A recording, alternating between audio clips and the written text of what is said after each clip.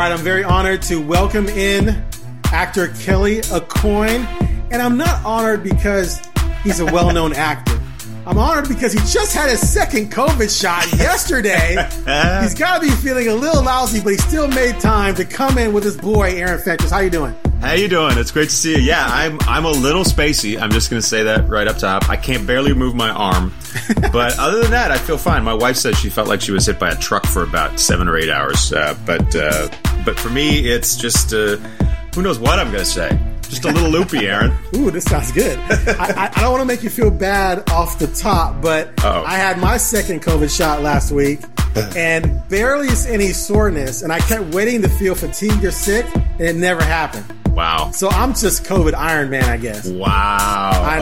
Okay. Yeah, so, I see where we're going. Now, my understanding is that the level of discomfort you feel is in exact proportion to the level of your overall fitness. And, okay. I think. I don't know. If you knew me, if you could see me right now, if I stood up, you'd know that wasn't true. Nice. Anyway. All right, before we jump, now you're a huge Blazer fan. Everyone knows that. Before we jump into Blazer land and I get all your thoughts and feelings on the past, the present, Blazers, let's talk about Billions. Now, a few years ago, we met when you did a show with myself and Dwight James, and then you came on the bridge with myself and Serena and Bree. Yeah. And I had never heard of the Billions, and Dwight told me and you were on, and so I jumped in, and I think that you guys were 3 seasons in or something like that. Something like that. And I binge watched it, and I became hooked. And it was painfully aware when I was on that you had no idea what the show was about. Dwight had given me a little bit of a rundown of it, but I was just like, Billions? What is this Billions thing? I'm not a Showtime guy. I'm an HBO guy. But I went and I crash watched it, and I was like, oh, this is fun. This is cool. So I watched season 5, and then actually I was like totally clueless. Like it was like there's only 7 or 6 episodes or 7.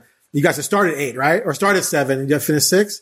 We aired 7 and we started episode 8. We sort of dipped our toe a couple days. Okay. Because it ended at 7. I was like, well, that was kind of short. What happened there? And I wasn't even thinking about the fact that you guys probably had to halt production because of the pandemic. But what's it been like waiting to get back to the show, and where's that right now? Yeah, thank you for remembering the global pandemic.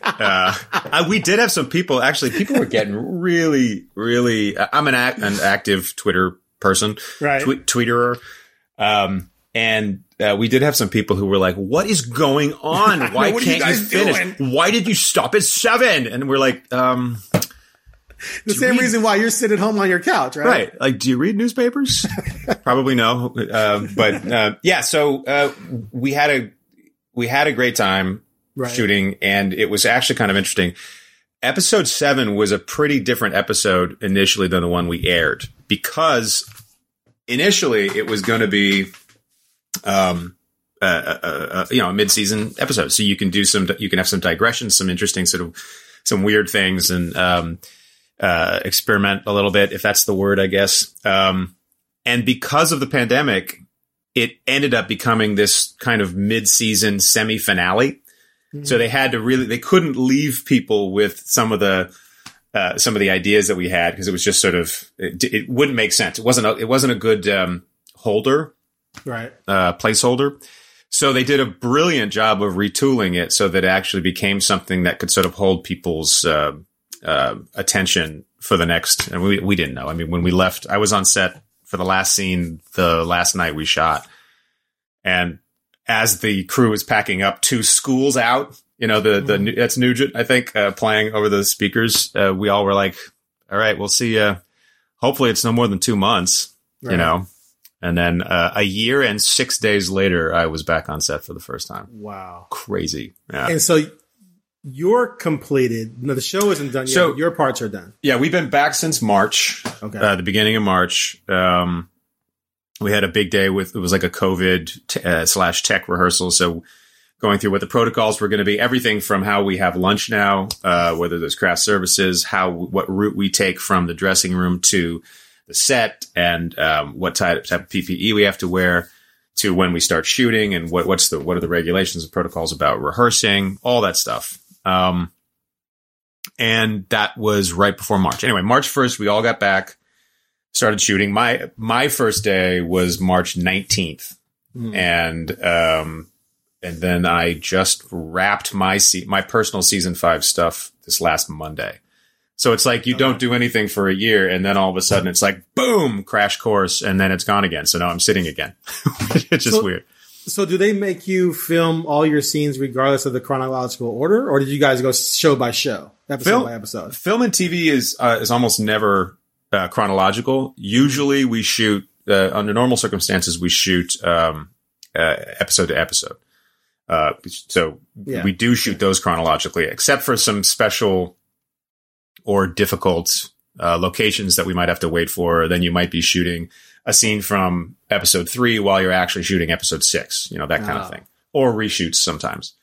But within those 2 weeks where we generally shoot an entire episode. It's almost never in chronological order. It's just about, okay, let's get all the Axe Cap stuff in Axe's office.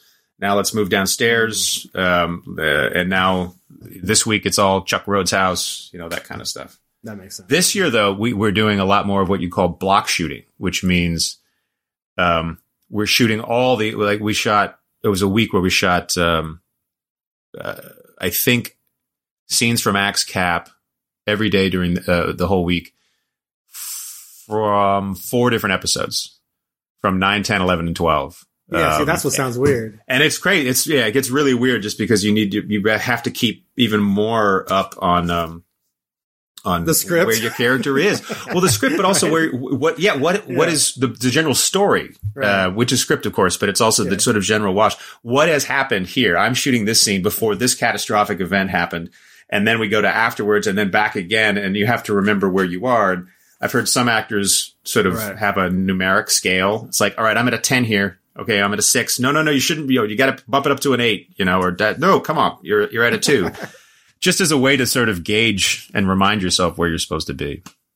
That sounds extremely challenging. It's confusing. I mean, seriously, that's like, wait, I forget. Am I really angry now because this happened, or am I happy because that happened? Oh, no, you're pissed off because this is going to happen. We're going to film that next week, though. Oh, okay. Right. And what do you know? Does he know that? Do you know that Mafi did this and that Wags know? Do I know that yet? Wait, did that? I just shot a scene where I know, so I know that. Oh no, but that was a scene from 2 episodes later. Now you wrapped up with that, and you have another project that you're taking a deep dive in.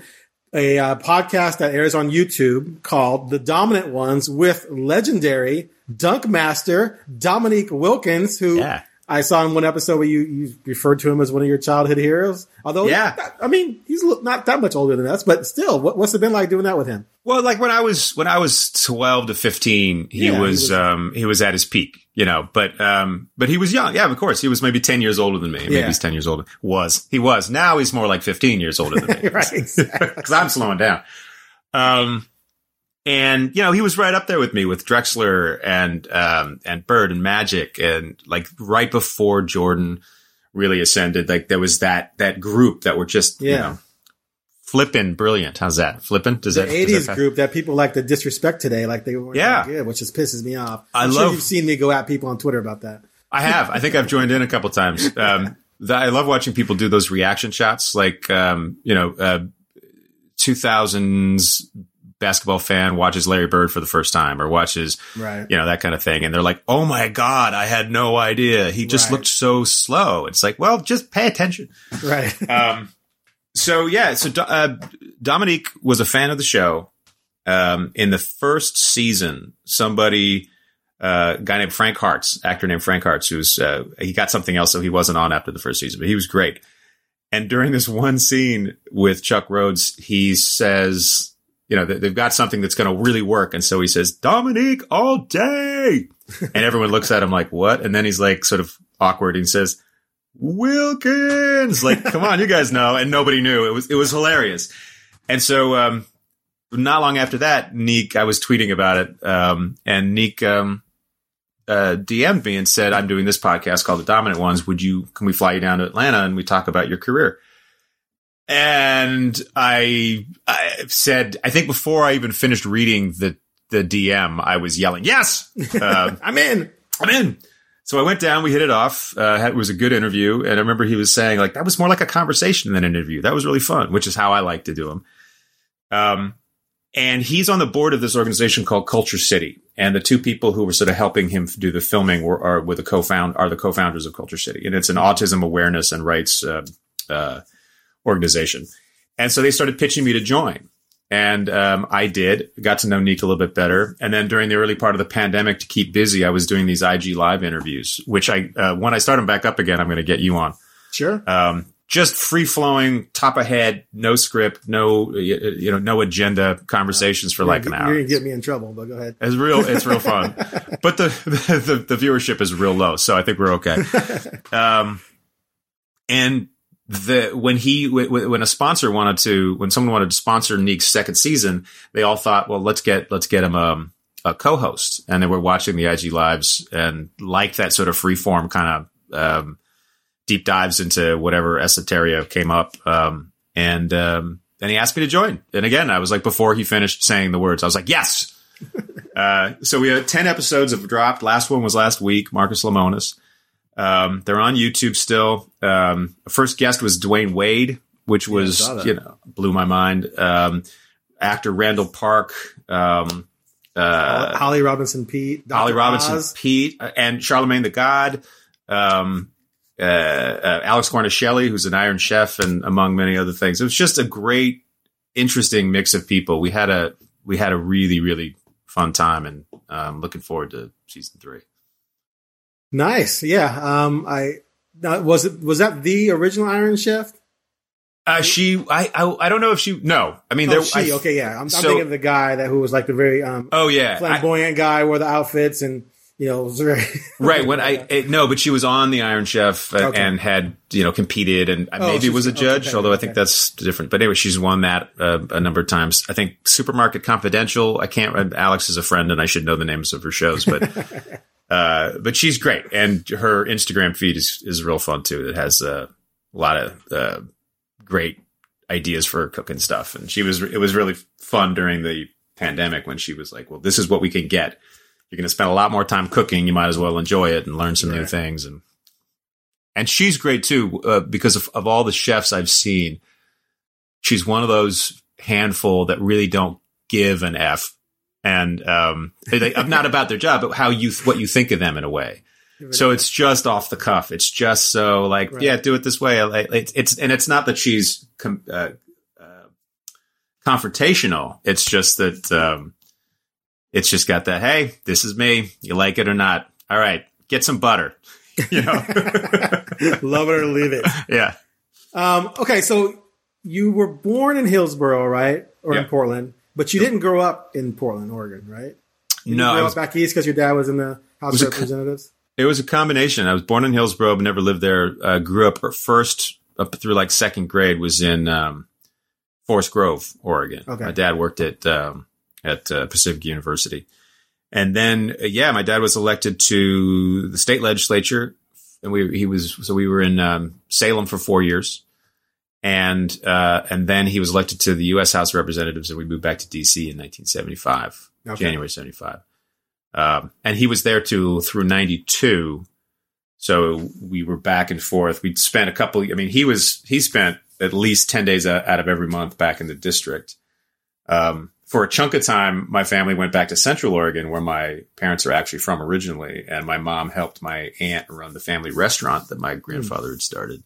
So we were living outside of Sisters for a couple of years, which made it really challenging on my parents because when he was back in Oregon, he had to be in the first district, the Northwest, and then he had to, either take a puddle jumper or drive 3 hours to get to us. So anyway, it was a tough time. It was great for us kids getting back into Oregon nature. Right. Then back high school in DC and college in Ohio. So I ended up in the middle geographically. Oberlin. Yeah.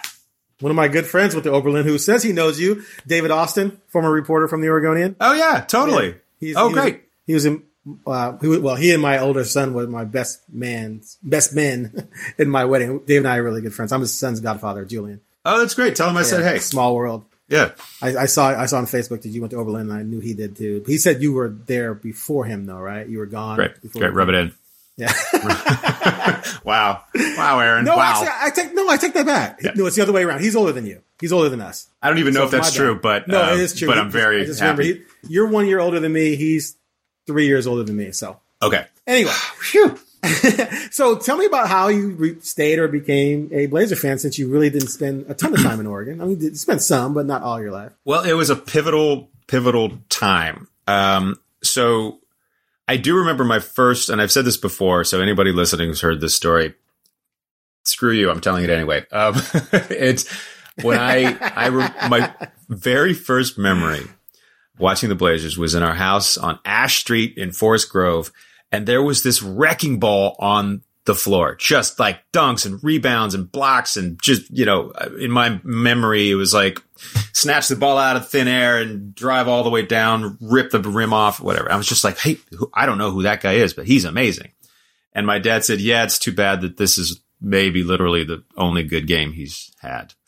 And his name was LaRue Martin. LaRue. Now, I'm being harsh. I mean, he it wasn't that bad, but apparently he's a very nice guy. Right. But anyway, so the first time I saw someone in a Blazer uniform on TV was that game, and it was just like, wow, this is very exciting. And my dad had been an all-state basketball player back in the early '60s, so that was in his blood, and so we would play basketball out back. We shared that. When we moved to DC, it was an adjustment. It was a big city compared to a small little town, and I was sort of shy.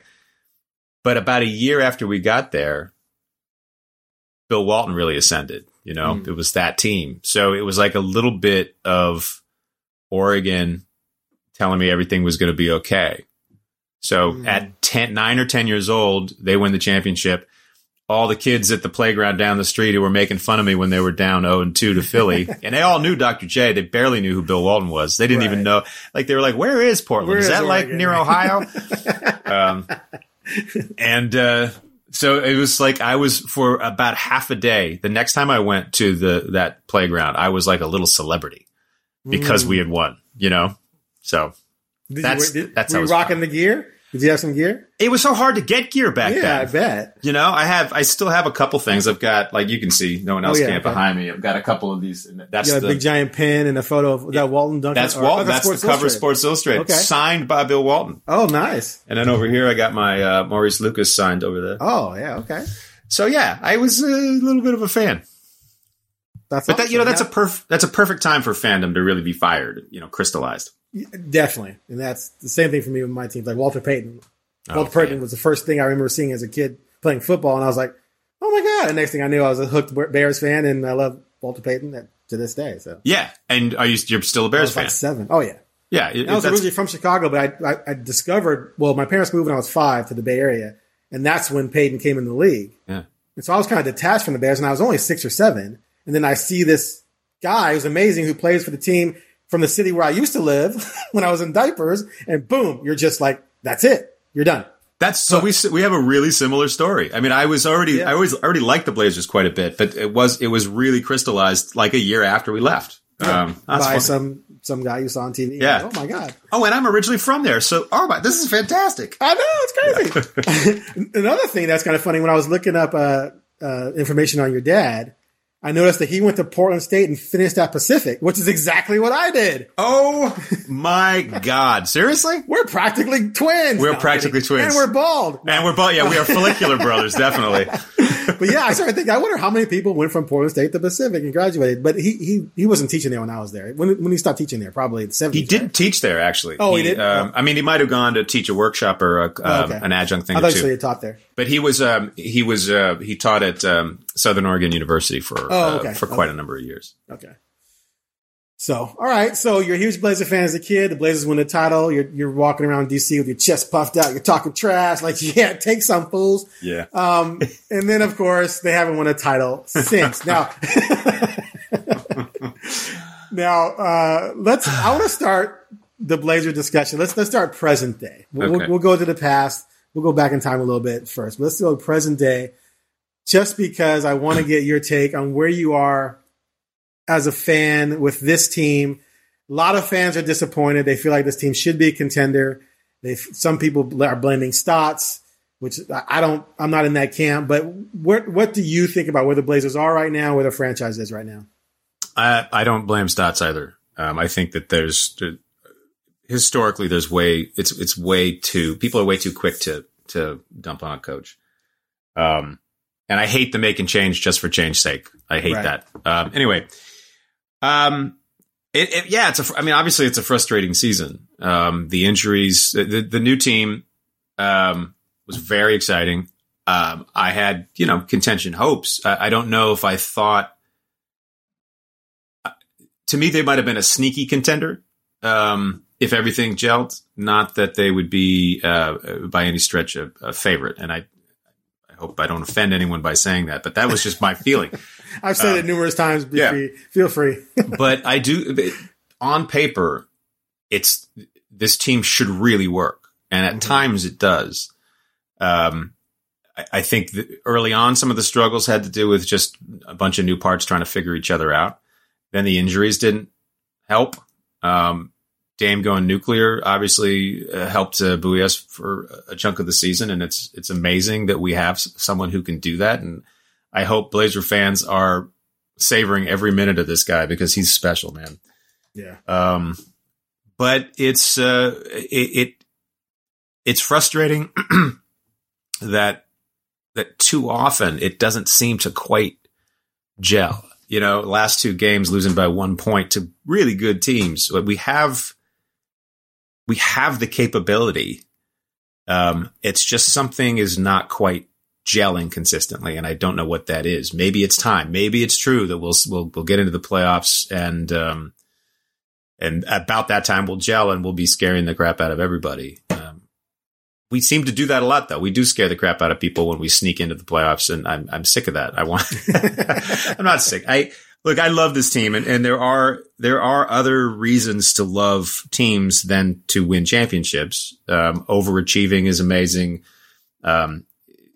Each game can be incredible. What we have been treated to for years is a series of Blazer teams that have overachieved in the face of usually injuries, but in the face of adversity. And that's makes me proud. It's exciting. Even the first year we had Odin, when he was out, we ran off, 11 straight games. And I remember how thrilled everyone was with that. And I still hang on to that, I don't even know if we made the playoffs that year, but I still hang on to that. So I love this team desperately, but it comes with a sort of inherent sadness, if that makes sense. No, I hear you. Very melodramatic the way I said it, but no, I hear what you're saying. It's it's in a smaller market in a league where bigger markets are more attractive to stars, and stars are joining forces. Yeah. Right. So if you're that team that really can't attract free agents, marquee free agents, and they never really have, and you can't, if you trade for someone, can you get that guy to stay beyond a year or 2 years? If you can't do that, you have to hit on the draft every year. Yeah. Or you're never going to have a chance to contend. And then Lillard gives you a guy that you did draft who's a superstar who wants to stay, because most guys like Lillard probably would have left before they signed that max extension. So you're good enough, like you have this guy and you're good enough to be entertaining. They're entertaining as hell. They've always been fun to watch, but you just don't have that one extra piece to get over the top. And you watch, like when the Warriors won 73 and then got Durant.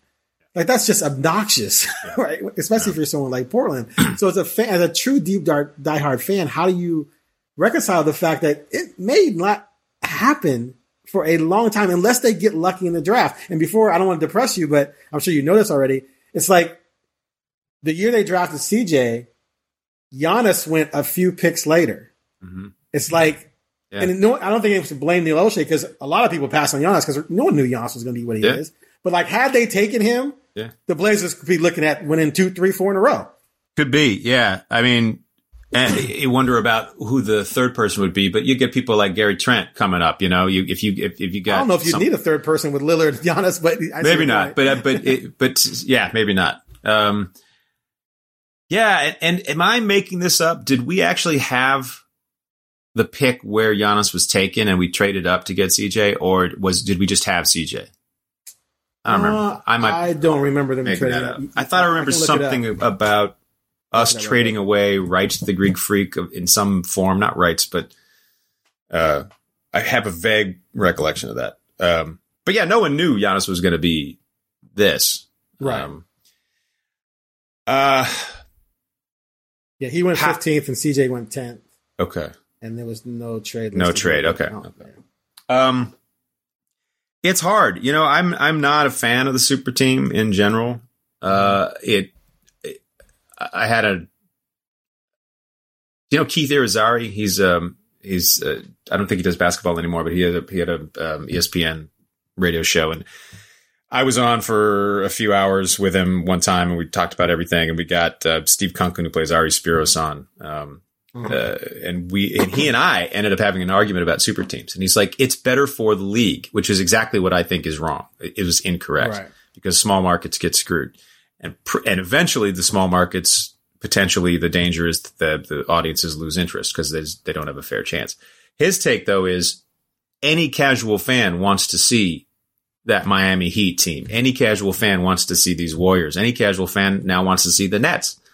And so I see his point. It's a bitter pill to swallow because it's not, I love those years when rivals kind of hated each other. Right. You know, I love those years when they're like, I will never go to the Celtics or whatever. You know, you'll never see me in green. Well, there's a quote from Reggie Miller where he says, had Michael Jordan ever asked me to come join forces with him, I would have told him to F off. See? Yeah. And it would have guaranteed them a couple more championships, probably. Although he did pretty well with Scotty. I think and look, I'm a huge Nets fan. I live like a 12-minute walk from the stadium, and I've gotten to know Sean Marks a little bit because he's a Billions fan, and he's a great guy.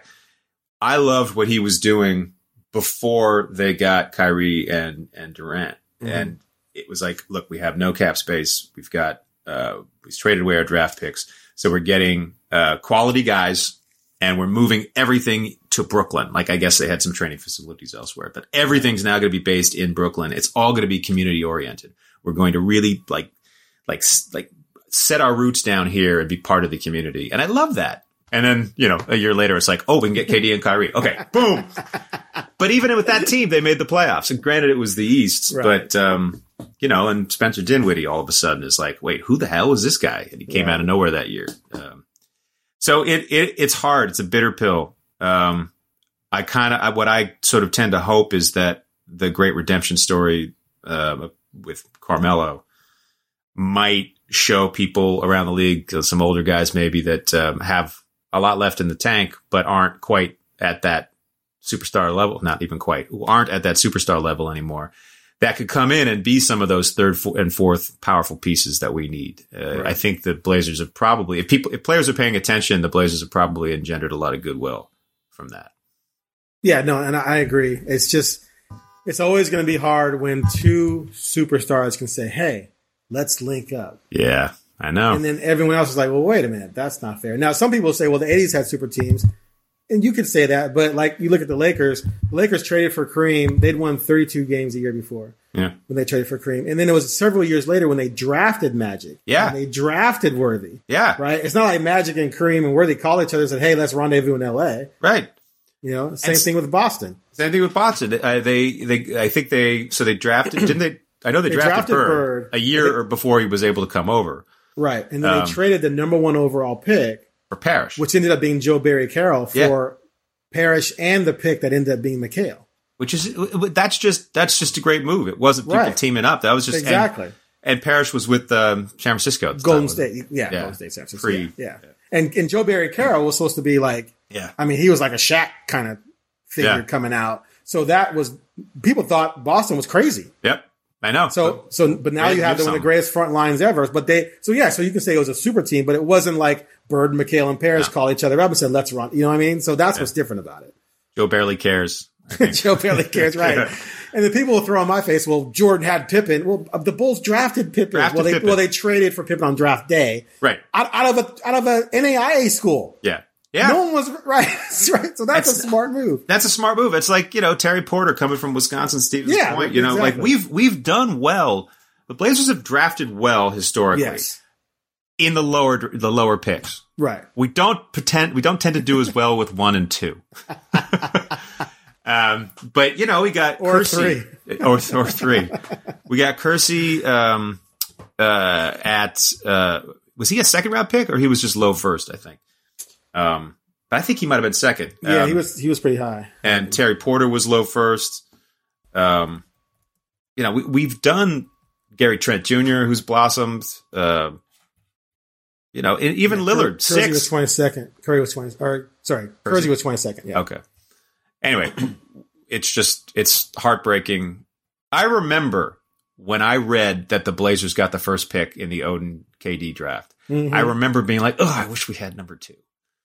Because then you can't make a mistake. You just take the other one. It's not your fault. I did not think that Oden, what happened to Oden. I thought Oden was going to have an amazing career. Yeah. But, and I know you're okay. So every Blazer fan probably knows this. The last game before he went down, his stat line was something like 16, 22, 6 blocks, couple assists, and he didn't foul out, which was huge for him at that point.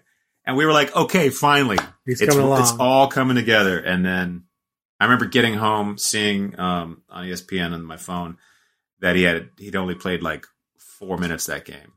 And I was like, heartbreaking. Yeah, and the thing that really kills about, it's bad enough you don't have Jordan, you don't have Durant.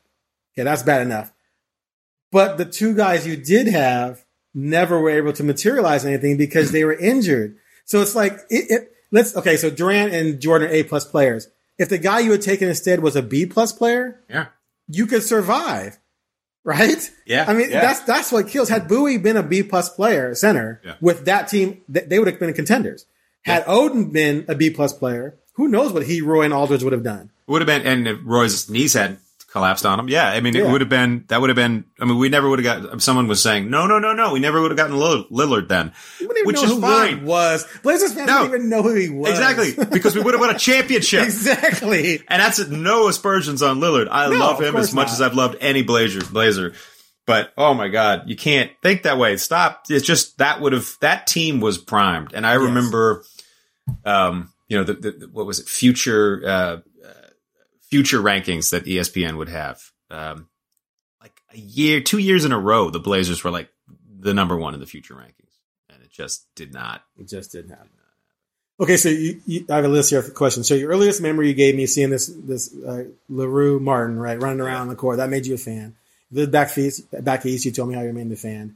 What's probably your favorite memory as a fan? Like, what's the singular moment that happened where if someone said you could take this in a time capsule, this one game, you get one game on DVD to go to Mars with that you can watch, which one would you take? Well, the game 6 of the championship series was just on Flashback or whatever a couple days ago, and my wife and I were going to watch a movie, and I just sort of looked at her puppy dog eyes, and she's like, "Yes, we can watch." So I'd take that, and I would take Shanley's Call. Now I was in DC at the time, so I didn't hear. I heard. I don't think it was Marv Albert. It was Brent Musburger. Brent Musburger, right? Yeah. Exactly. But I got this album that was Blazer Mania, Mutual, whatever. But it doesn't matter. Anyway, they put out this album with a bunch of calls. It was like the story of the season. I'm going to loop that, by the way, but go ahead.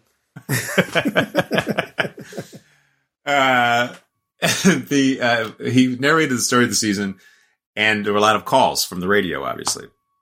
So what is ingrained in my mind now, and was from as soon as I got that record, which was just months after the championship, was Philadelphia ball, 5 seconds to go. Inbound pass to McGinnis, drive, stop, pump, shoot, short, no good, and the game is over! You have it memorized, wow. Oh, yeah. The Portland Trailblazers are number 1. Anyway, so that I would take with me, and it's on my, it's a ringtone I sometimes use. Nice. So you were 9, right? I would take, you know what I would take? The game I would take? Game 5, the wave shot, the bad shot when we beat OKC. I would take that game with me. Over the championship game? I mean, you're talking about what I want to watch over and over. The quality of that championship game was the video is. Okay. I mean, okay, so I would take your modern day moment would be the wave. It probably would. I mean, yeah. Okay, that's fair. Give me your biggest disappointment aside from the drafting of the Jordan Durant thing. Right, what's the moment that? Yeah, and I'll say that those weren't disappointments at the time. Although, yes, I guess drafting Bowie and not picking Jordan, no one knew Jordan was going to be what he was. But I remember people were like, Bowie missed 2 full seasons. I mean, he's not Patrick Ewing. He's not Olajuwon. Exactly. So for me, the immediate, in terms of seeing something, reading something, hearing something, and having an immediate feeling of disappointment was losing the coin flip so that we didn't get Olajuwon. We would absolutely have taken Olajuwon and then Drexler and Olajuwon together again. That team would have won championships. Multiple championships, for sure. So that's huge. That moment I described when I saw that stat line for Odin and knew that he was down again. That one. Yeah. There's one you're missing. There's one maybe you suppressed it, but I know there's one lingering out there. Oh, okay. All right. Well, I'll give you two. I'll give you two games, both against the Lakers, both Western Conference Finals. We were coming back, and Drexler had poked a steal and slammed it the very next time down the court. Half court, Kersey. Porter gets a steal, passes it to Kersey, who's got a lane, but he sees at the last second Cliff Robinson under the basket. And I think Cliff just wasn't expecting it because it's Kersey. He's going to slam it. And it's just like one pass too many, and it goes right through Cliff's hands out of bounds. He does block a shot at the other end to make up for it somewhat. And Porter has his little baseline shot that bounces off. Magic gets the rebound, throws it, and it just bounce down the court. That killed me. 91 West Finals. Yep. And then the 2000 Finals, when people forget we were down 3-1. Yep. So we now have, because we were up 15 very, very late. It's an epic collapse to lose that game. It was about to be a collapse of epic proportions for the Lakers because they were down 15 after being up 3-1. Mm-hmm. And it just didn't happen. So I was doing a lot of future bets back then where I'd play future bets to win the title, like almost like the stock market. And so I had finessed it to where if the Lakers won the NBA title, I would win like $1,500. If the Pacers won the NBA title, I'd win like $2,500 because I got a good money line on them because the West was favored to win it. But I had the Blazers. If the Blazers won the NBA title, I was going to win $6,000. Oh wow! So you know that they would have won the championship. They would have won that finals, yeah. So I'm sitting there 15 in the fourth quarter. I'm literally counting. I'm going to buy this. I'm going to buy that. I'm going to buy G.I. Joe, the Kung Fu Grip, because I was one-on-one as a kid. I'm going to buy one of those, and then I'm going to get this. And then I'll never forget when they just collapsed. I was like, you're kidding me. All I saw was this money flying away. But I still ended up making money because the Lakers won it because I worked the futures how I worked it. But, oh, my goodness. That was just tragic watching that happen. I remember seeing just shot after shot, like, Rashid had just been a monster all game, and it just everything missing. He couldn't buy a shot in the end, and Smitty had a couple shots that just clanked. There was one weird call. He was, I think they called an offensive foul on him against Shaq in the middle. That was ridiculous, and whatever. I had my issues with how Shaq was reffed back in those days, but at the same time, benefit of hindsight, he was unprecedented. The refs probably didn't know what to do. They didn't know what to do with him. They're like, we could call offensive foul on him every single time, but the network and the TV and the league would not like that because Shaq's selling tickets and ads and and so he's standing there. He's so big and strong. Someone's guarding him. He pivots, and a guy gets sort of dislodged. Is that a foul? I mean, maybe, but it's hard to know. Anyway. Right, exactly. Okay, so and then the next year they had the best record in the league on Drexler night. I was at Drexler night, and they lost to the Grizzlies. Then went to the Grizzlies and lost again, and then it all just spiraled out of control. And Crazy. they got blown out by the Lakers again in the playoffs as a 6th seed, I think, that year because they fell from 1 to 6. But anyway. Yeah, my take on that was like the personalities, the way it was put together, the Whitsitt moves. He added too many pieces. It's just too many pieces, and that was one bad streak. One moment where the team really had to come together. It was that one moment away from it all falling apart. Yeah, it was MacGyvered together almost. And Whitsitt blew it with the chemistry thing because people were already worried about playing time, and then he kept adding more guys. Like just point guard alone, you had Stoudemire was alienated by Greg Anthony, and you were trying to. I remember there's a story almost every other week in the Oregonian about the playing time issue at point guard, and then you add Rod Strickland. Yeah. Who's better than both? And it's like, okay, so now what? So now everyone's really pissed. And then Tremp and Kemp and just they traded Jermaine O'Neal. Do you remember what were your feelings when they got Kemp? Because I was thinking, oh, this is going to be awesome. Then I went to a preseason game and he came out of the tunnel and I was like, he's like 290. Yeah, I always had high hopes for Jermaine O'Neal. I don't know, like there were a couple games when I would see him come in and just like the look on his face. I don't think he was starstruck or anything, but he just had the resting face was sort of deer in headlights.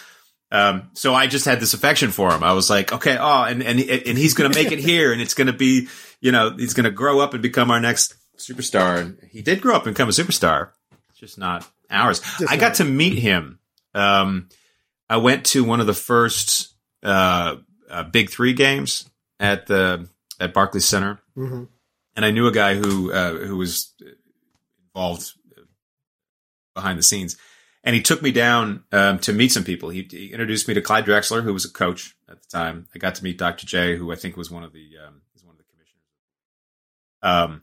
And then I got to meet Bonzi Wells. And I've always loved Bonzi. I know there were some issues. I know that, but I've always loved Bonzi. And I got to meet him and tell him that. And I said, and I think there are probably a lot of people in Portland who still have fond memories of you. And I talked about the first time he sort of exploded into my consciousness was like this out of nowhere, this baseline move where a guy much bigger than him was in front of him. And he just sort of sideways Jordan dunked it. And in my brain, my exaggerated mind, he hung there with his, like the whatever that by his elbow for a while, which he didn't. And he was like, "Oh my God, yeah, they used to call me Baseline Bonzi," and so it was a nice moment. And then he knocked on a dressing room door, and Jermaine O'Neal came out, and so I got to meet him. And they both watched Billions, which was fun for me, so that I wasn't just in their minds just someone who was how did you get back here? And I said to Jermaine, like, dumbest thing the Blazers ever did was trade you away. And he's like, right? right. So, but they both were very nice. And I have such a fondness for like that whole era. Think about it. Every 10-ish years, we would have a championship caliber team. The 77 and 78 teams. Right. Sorry, that's are they coming to get you? Yeah, we got to speed this up. I got to wrap this up. Yes, officer, hold on. But then the Drexler years was 10 years later, and then the Sheed years was 10 years after that. Right. Bonus years. I kind of thought that was going to continue to happen, and it didn't. We thought maybe there's nothing around 2010, but then the West Finals, the Roy Oden LaMarcus team would have been that. And I'll tell you one more deeply upsetting, disappointing thing about the Blazers. This is becoming depressing. Go ahead. Well, Wesley Matthews blowing out his Cubans. 2015. That was a team that was, another fringe contender contender. Yeah. All right. So give me your top 5. Your all-time Blazers starting 5. True to position: point guard, shooting guard, small forward, power forward, center. Damn. Okay, point guard's Lillard. Point guard is definitely Lillard, although Terry Porter is probably my favorite Blazer ever. So okay. Backup Lillard. Backup Porter. Backup Porter. Clyde Drexler. I'm going Bill Walton over Sabonis. Young Sabonis, from when we drafted him, maybe Sabonis, but I'm going to go with Bill Walton. People forget how great he was. Yes. It's just longevity, which is sort of the story for Blazer centers. I love Buck, but I'm going to go Maurice Lucas. Okay. And then I think I'll go Sheed. Put Rasheed as small forward? Okay. We'll allow it. Okay. Thanks. Okay, I love Kersey too. He's a glue guy. It might, and again, Kersey is, yeah. So Kersey would be your backup 3, and then Bonzi would be your backup 2, or McCollum?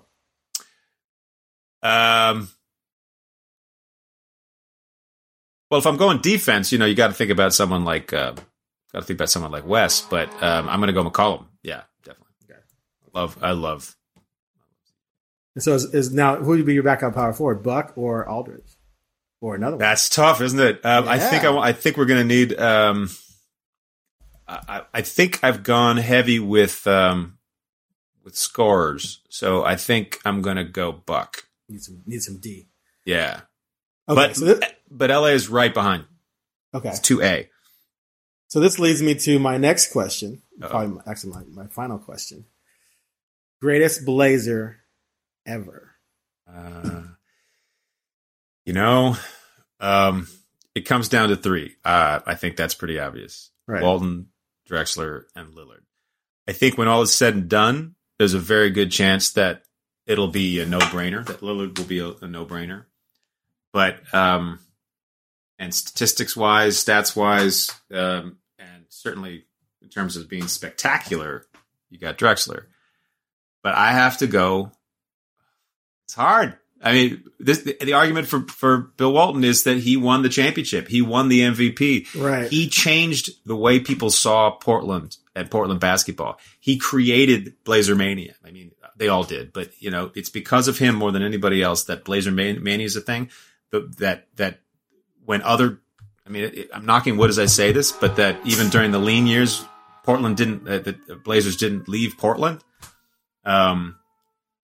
It changed. He changed everything. That championship, even though it was 50 years ago, changed everything. So I think I'm going to have to go, even though it ended badly and it was very short. I think I have to go Bill Walton. See, and I agree 100%. I tweeted about this the other day when the discussion came up again, because there's different criteria. If you want to just go volume and statistics, then it's going to be Lillard. He's going to have all the statistical records, right? Yeah. To me, though, defense matters and winning matters. So I'm going to have Drexler ahead of Lillard until Lillard wins more. Right. And Drexler finished second in MVP. Yeah. He was considered a good defender. He could play 3 positions. Dream team. Dream team. He didn't score as much as Lillard, but that's in part because he didn't need to. Yeah. He did have years where he scored 27. And if Lillard won a championship team, he wouldn't be scoring 29 on the championship team. But to me, if it comes down to just the greatest talent to ever play, regardless of how many years you played or what have you, if you were drafting, you would take Walton. Walton was an MVP, like you said, led your team to the title. No one's ever done that. And had he not been injured, they win multiple titles. He wins multiple MVPs. I mean, the next year when they lost to the Sonics in the playoffs, he wasn't playing. Yeah. Had he been playing, they don't lose that series, probably. No, they were 50-10 when he went down. Yeah. So for me, it's clearly he's the greatest player to ever play. But does that make him the greatest Blazer as well? It depends on how you want to define the words, really. Yeah, it's hard. It's really hard, and a lot of people have bad feelings about how, because it did end badly. Yeah. But it was. I don't know. I keep coming back to it. Changed everything. It really changed everything. And another thing for both, and I think Lillard would do this too. But another thing about both Drexler and Walton is that they could have both scored a lot more. What was Walton in one of the NCAA championships was 18 for 19 or 21 for 22, I think. 21 for 22, right? Yeah. The guy could score. He didn't care about his stats. He'd rather have a beautiful assist. He'd rather facilitate that gorgeous offense. Drexler was scoring 27, and he sublimated his scoring for the rest of the team, and the team became better. That's also the mark of a great teammate. And so if you're taking that into account, when you weigh them. I do think that Lillard would do that too. And watching the way that he allows, it's a little hard, strong, but yeah, allows CJ to take over games when he's hot, like in the Nuggets series a couple years ago. Right. That has to count for something too when you're talking about great Blazers. Speaking of CJ, I almost forgot about this question. There's two camps out there: trade CJ for someone else, or keep CJ and try and add someone else, which has been proven impossible so far. Would you trade CJ McCollum for the right deal? I think say this for the record. I love CJ. I love him. I think that run to the Western Conference Finals showed that this team we can win with those two being your top guys. If Nurkic hadn't been hurt and if Kanter hadn't been playing with one arm, we would have taken the Warriors a lot further, at least. So that said, I don't know that you can say for sure about any player that you wouldn't trade them for the right deal. I mean, look at what Toronto did.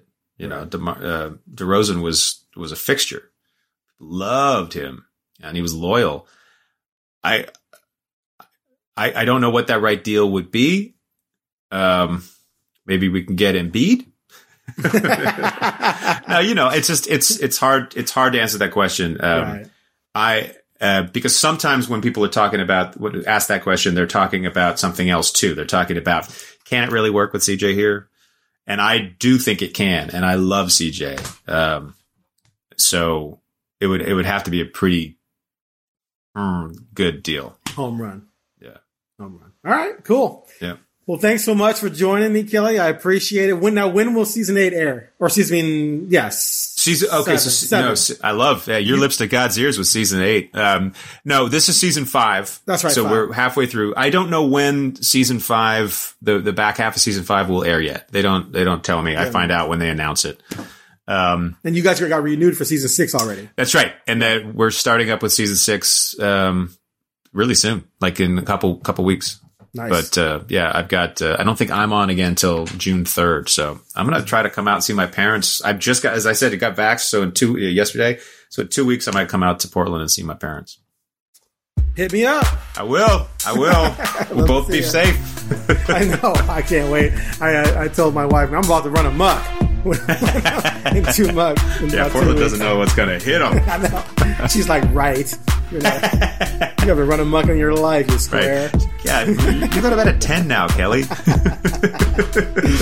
Well, thanks again for joining me, man. I really appreciate it. It was great. It's great to see your face. Great to talk. You too, brother.